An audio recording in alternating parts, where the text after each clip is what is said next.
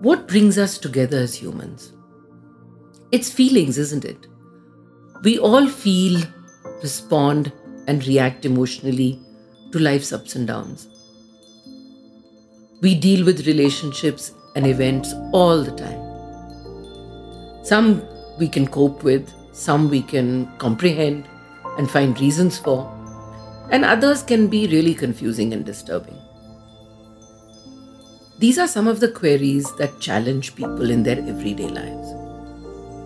In this series, I have attempted to address a few common issues that you may be dealing with, or you may know someone else who needs help with these questions. I'd like to remind you that there are no good or bad questions and no stupid people for asking them. There is no stigma attached to anyone who may be troubled because of these issues.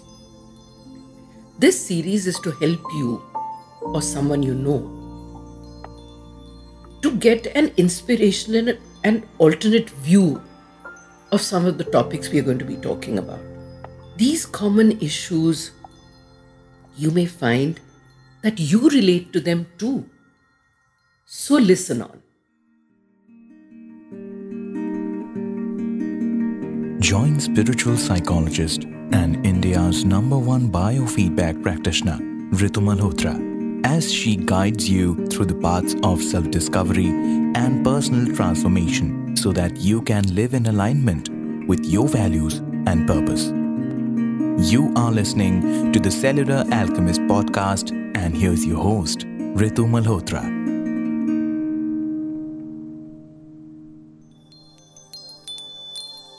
I'd like to share Sheila's story. Her story of abandonment.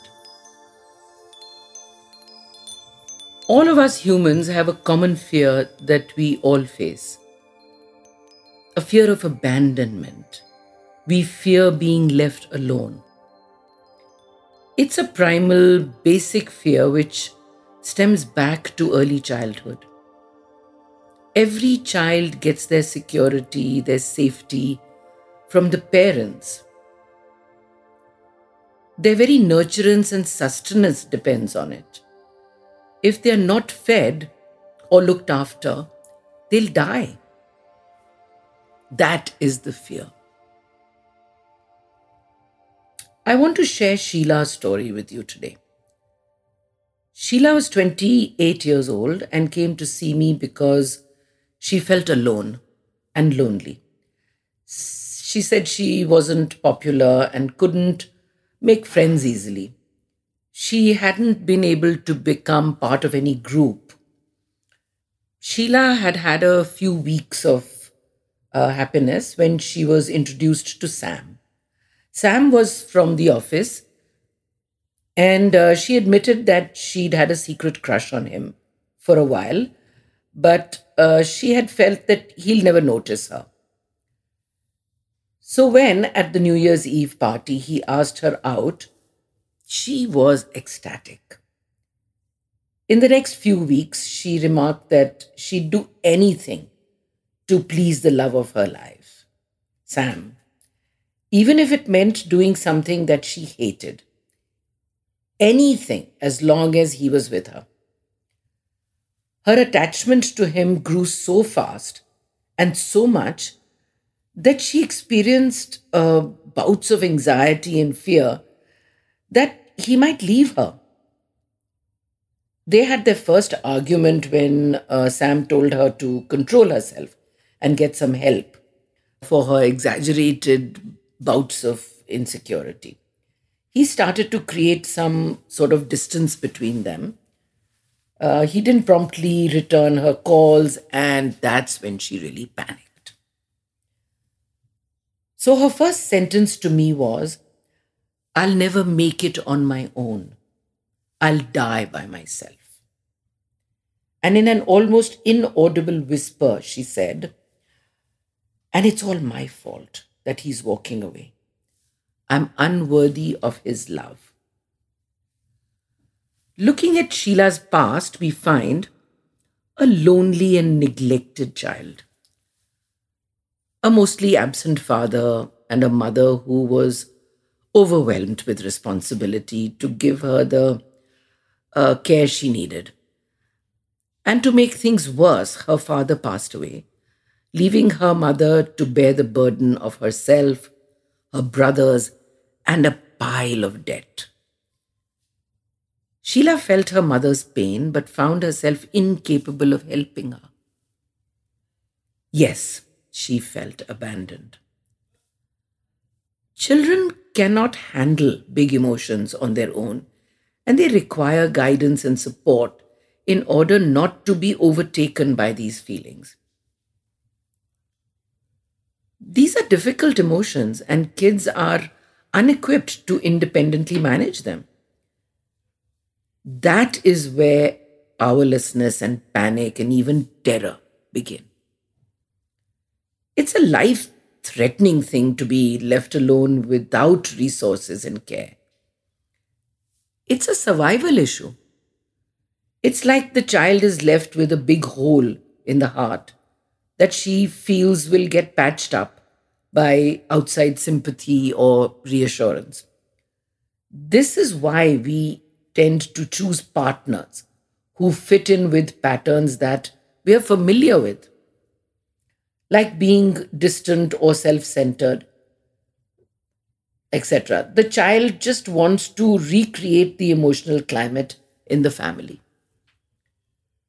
most times believing that the partners are more rejecting and unavailable or even abusive than they actually are.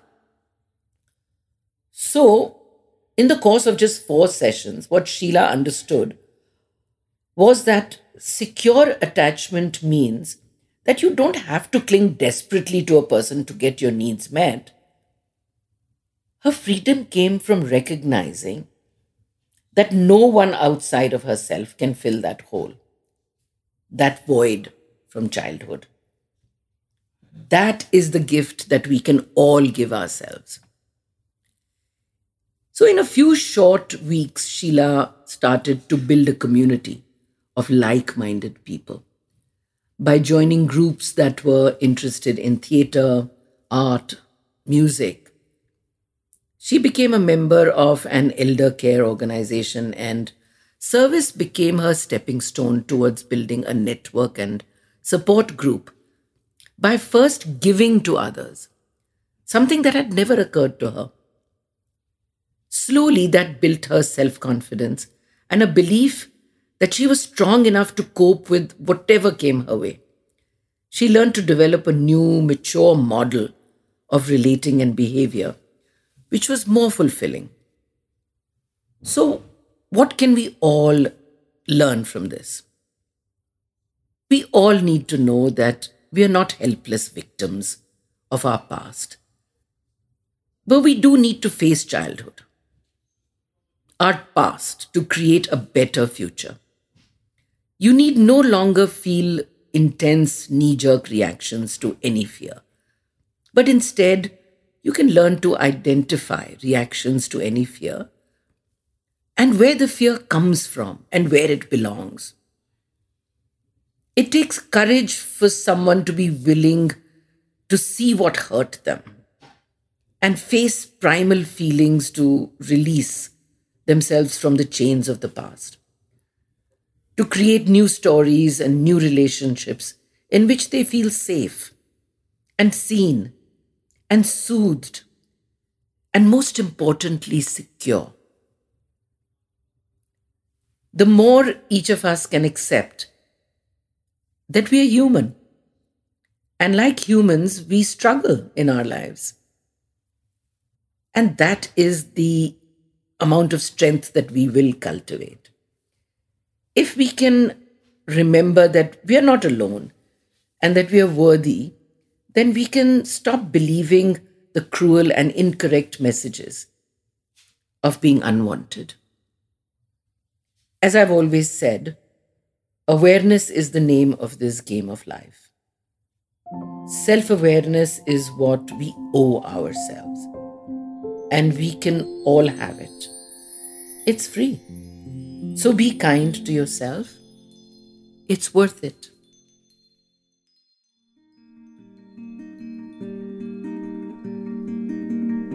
That was this week's episode for the Cellular Alchemist podcast with spiritual psychologist Ritu Malhotra. Don't forget to follow the podcast on your listening app so that when the new episode drops, you do not miss out on the chance to change your life by changing your beliefs.